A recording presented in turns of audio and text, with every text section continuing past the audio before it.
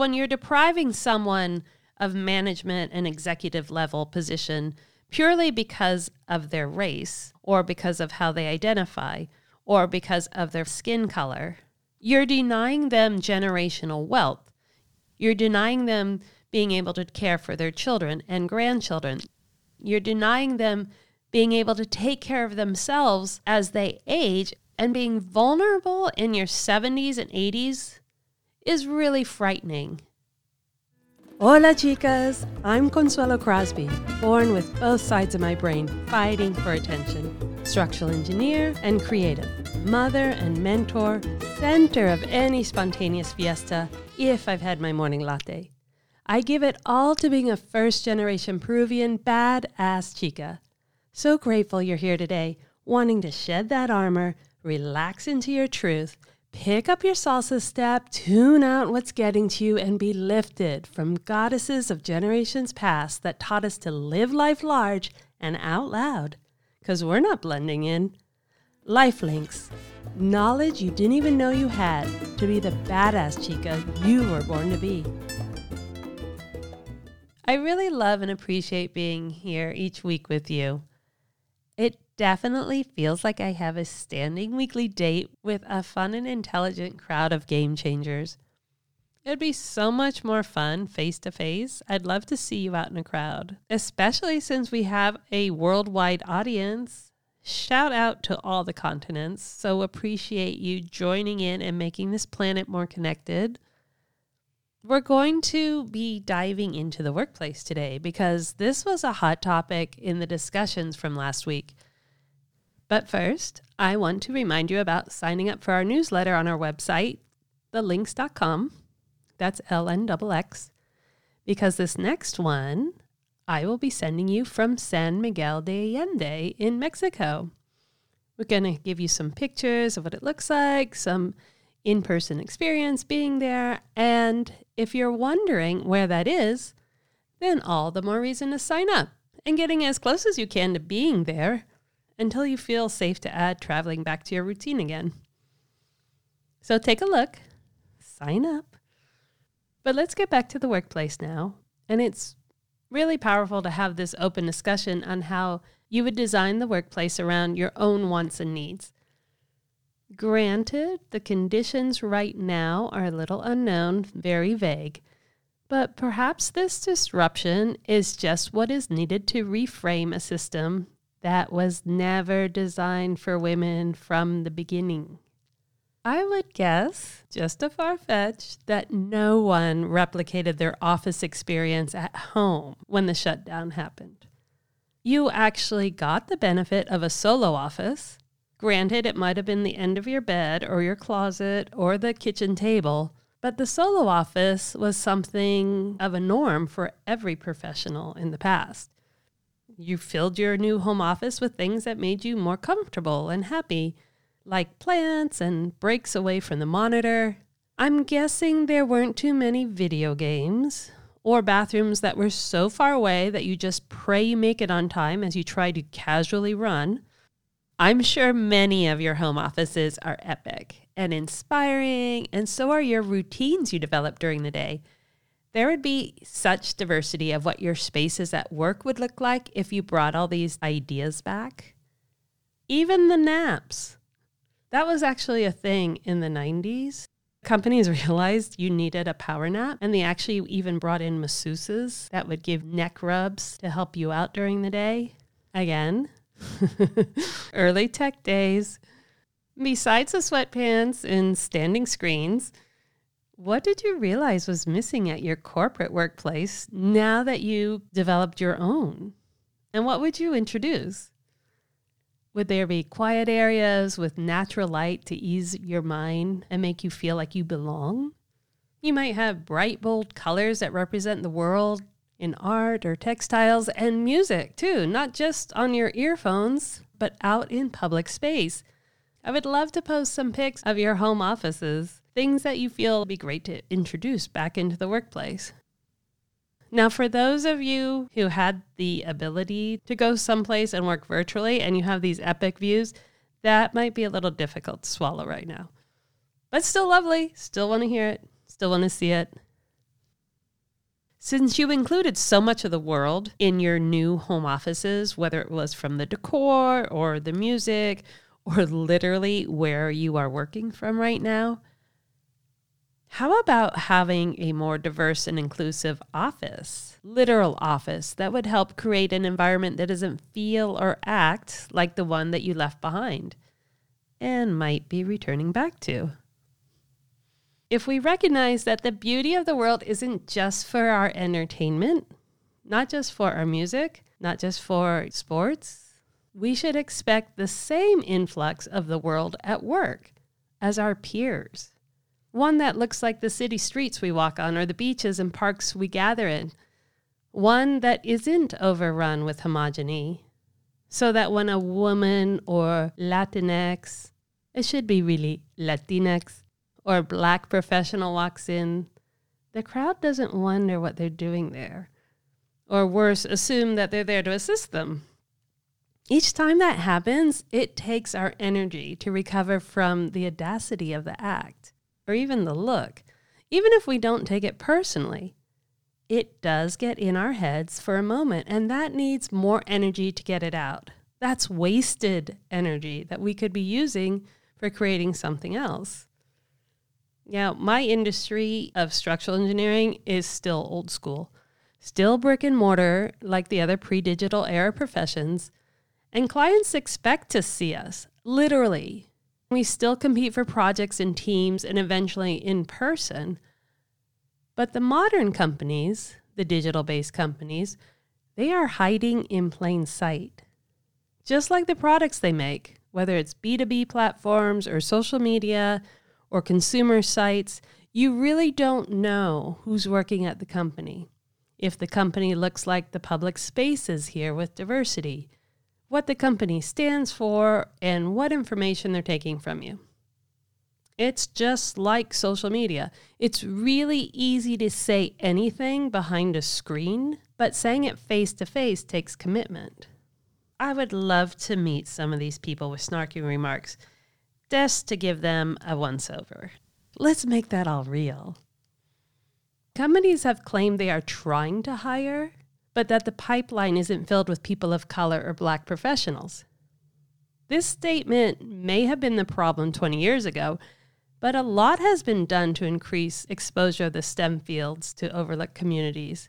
And so naturally, there is a boom in potential professional hires. Think about this in depth for a sec, because this is a very important role you have to fill aside from your professional expertise. Do your companies look like your local community? And if your local community doesn't look diverse, then that speaks to a whole other issue. Much has changed, but a lot has stayed the same. And the persistent call for transparency in companies will be the standing order. But we know this isn't enough because, like the Monitor, it allows companies to hide in plain sight. Companies like Microsoft have begun filling reports on their diversity and inclusion as a form of transparency and claims for improvements.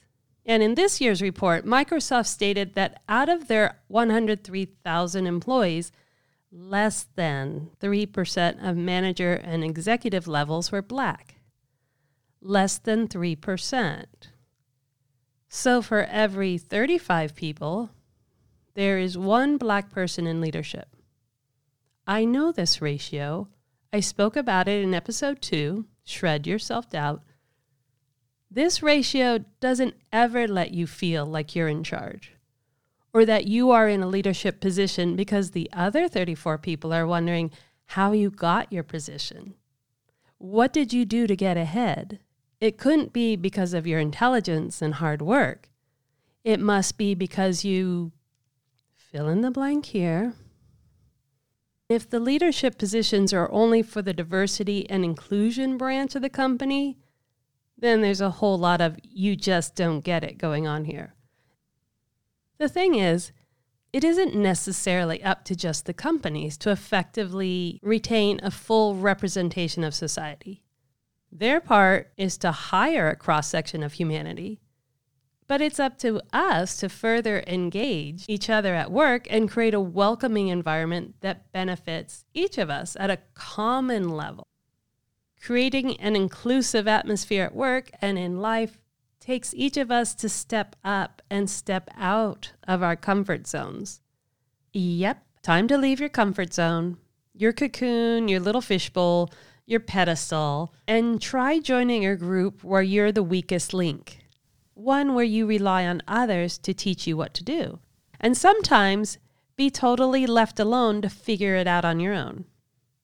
It's time to walk into that wilderness to realize just how big it is and just how little you are in charge of it all.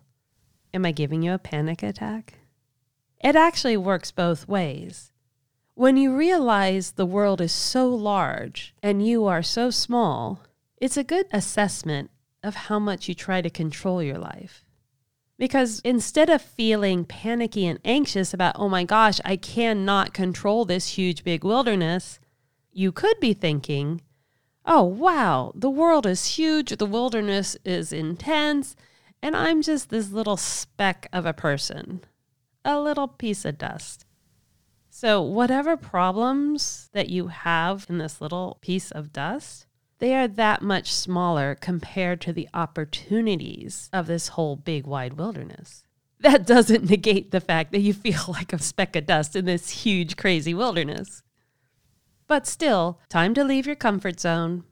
These comfort zones were developed in our early life experiences, only from what we were given, what we were born into.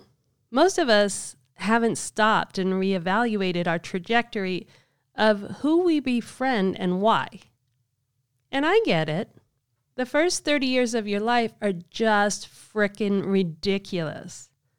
You spend 21 years on this huge learning curve in order to launch away from your parents. Some of you wanted to get away from your parents a lot sooner. But you're also trying to figure out just who you are and what you stand for. You get your feelings hurt, your heart hurt. There are disappointments and wins, fails and redirects.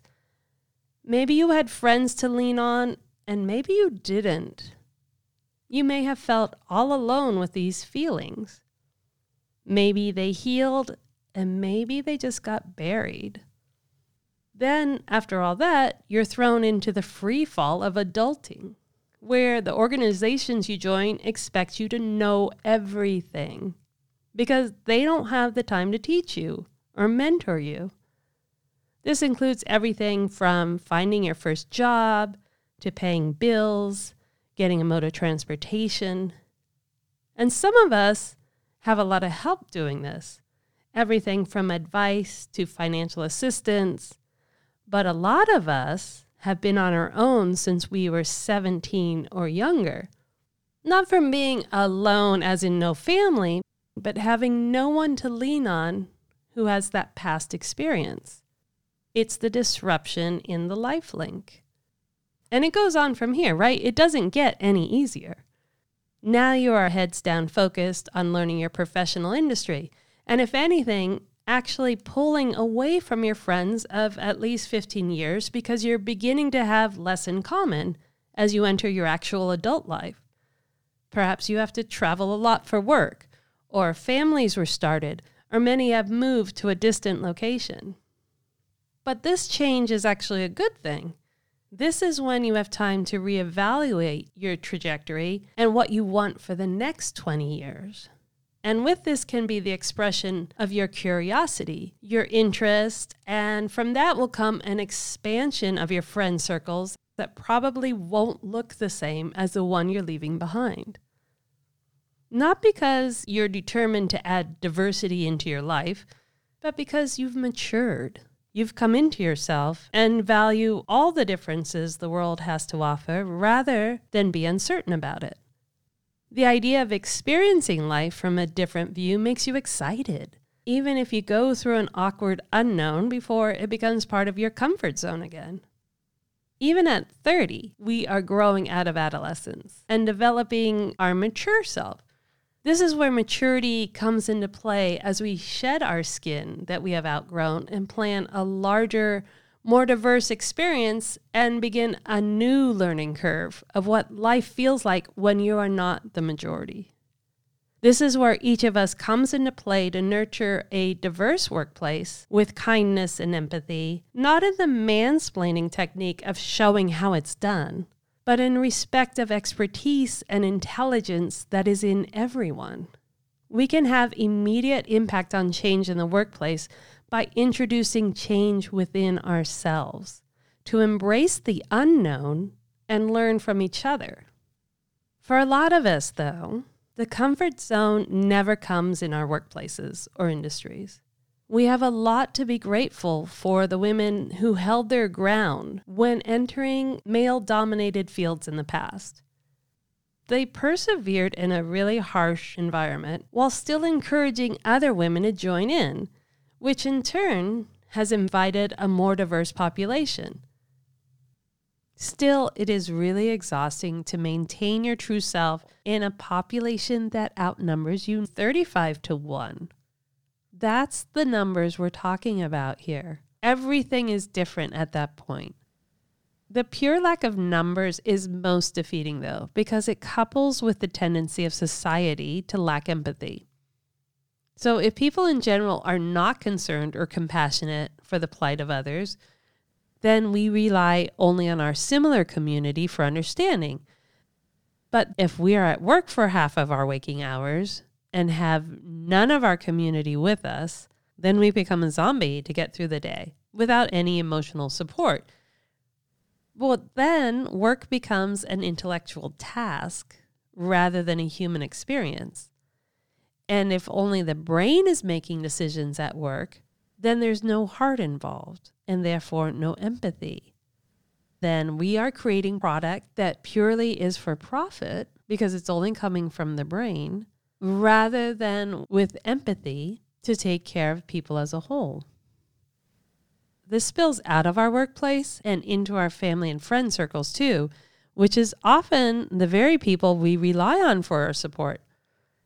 This is the double-edged sword of being one of the only few in a profession and enduring all the challenges only to go home or out with your friends and have them just give you this blank stare when you're trying to offload your day.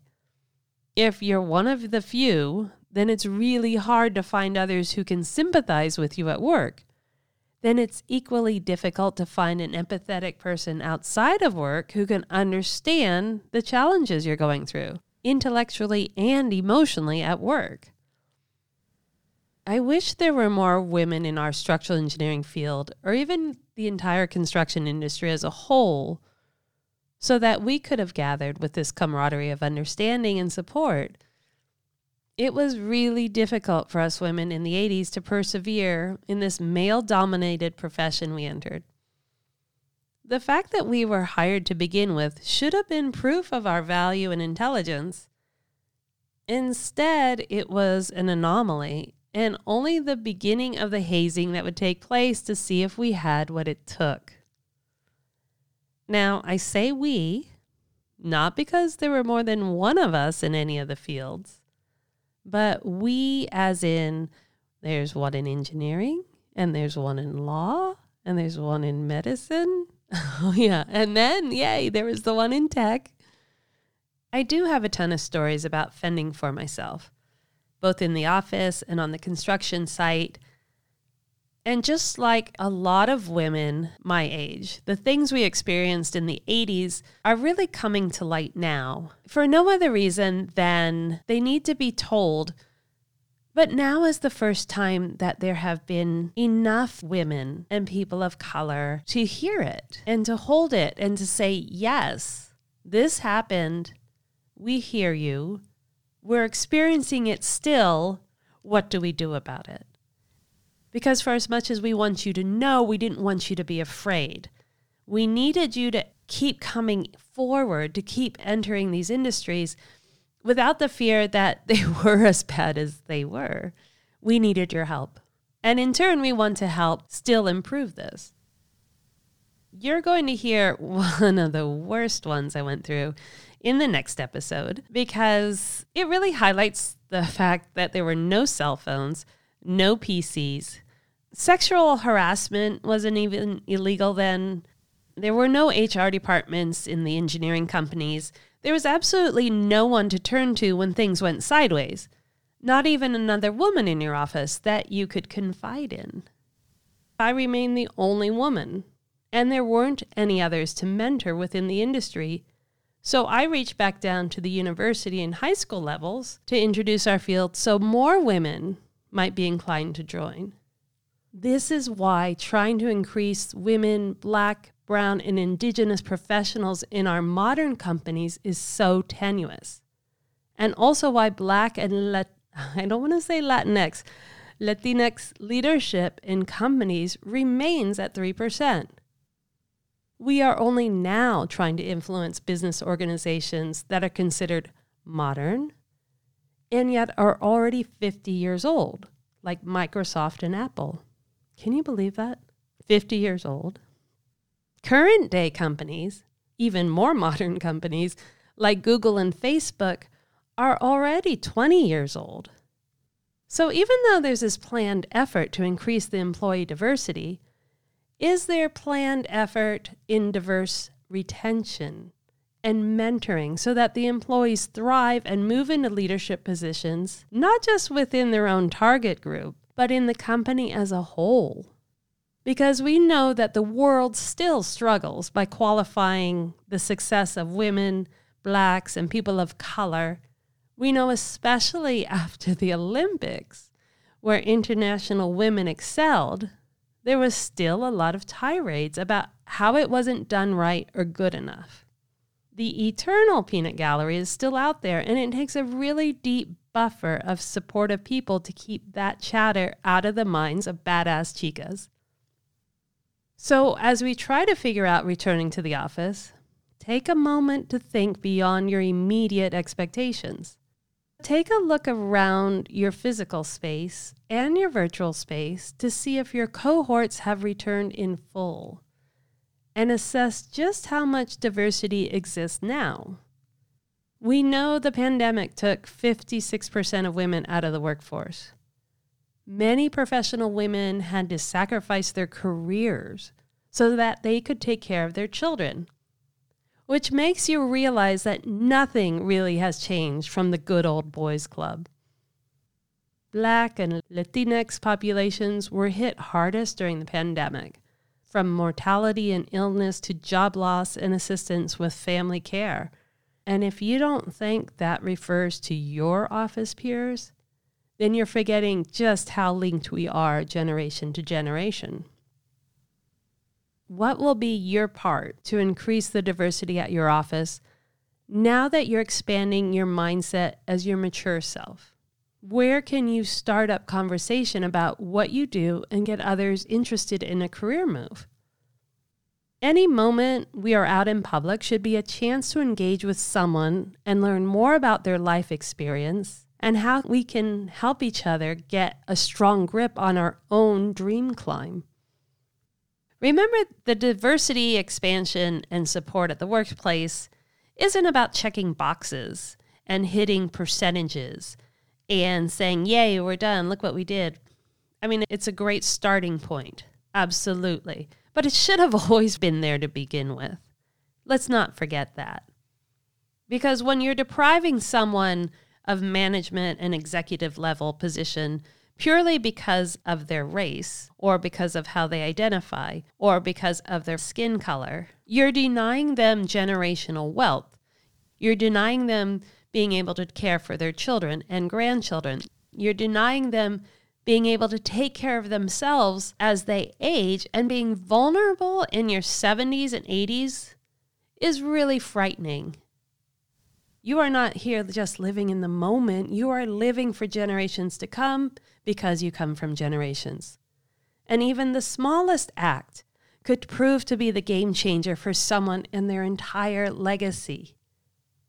This is how much impact you can have on the world, you as the individual, not in solving problems, but in purely opening yourself up and realizing people beyond your own expectations. You can tell people, hey, I know somebody. Hey, I have somebody who can do that for you. I can watch your child. You go take a break. And I have no idea what engineering's all about, but why don't you try and explain it to me, because I'm a lot more mature and I can get it now. Any of those little things are enough to get to the person who just needs to feel understood and that somebody cares. That is so much power to hold within one person. Let it out, ladies. Let that out. Come on, ladies. Step up, step out. It's time to change the world one office at a time, starting with that epic home office. You know what to do. Really appreciate the time you take to rate and review the podcast. Get the backstory and what you've heard here today and reach out to us at thelinks.com. That's LNXX. Because it's about time, it's about us. Stay in the groove on our social media at Lifelinks and get ready to make your move, ladies. Viva!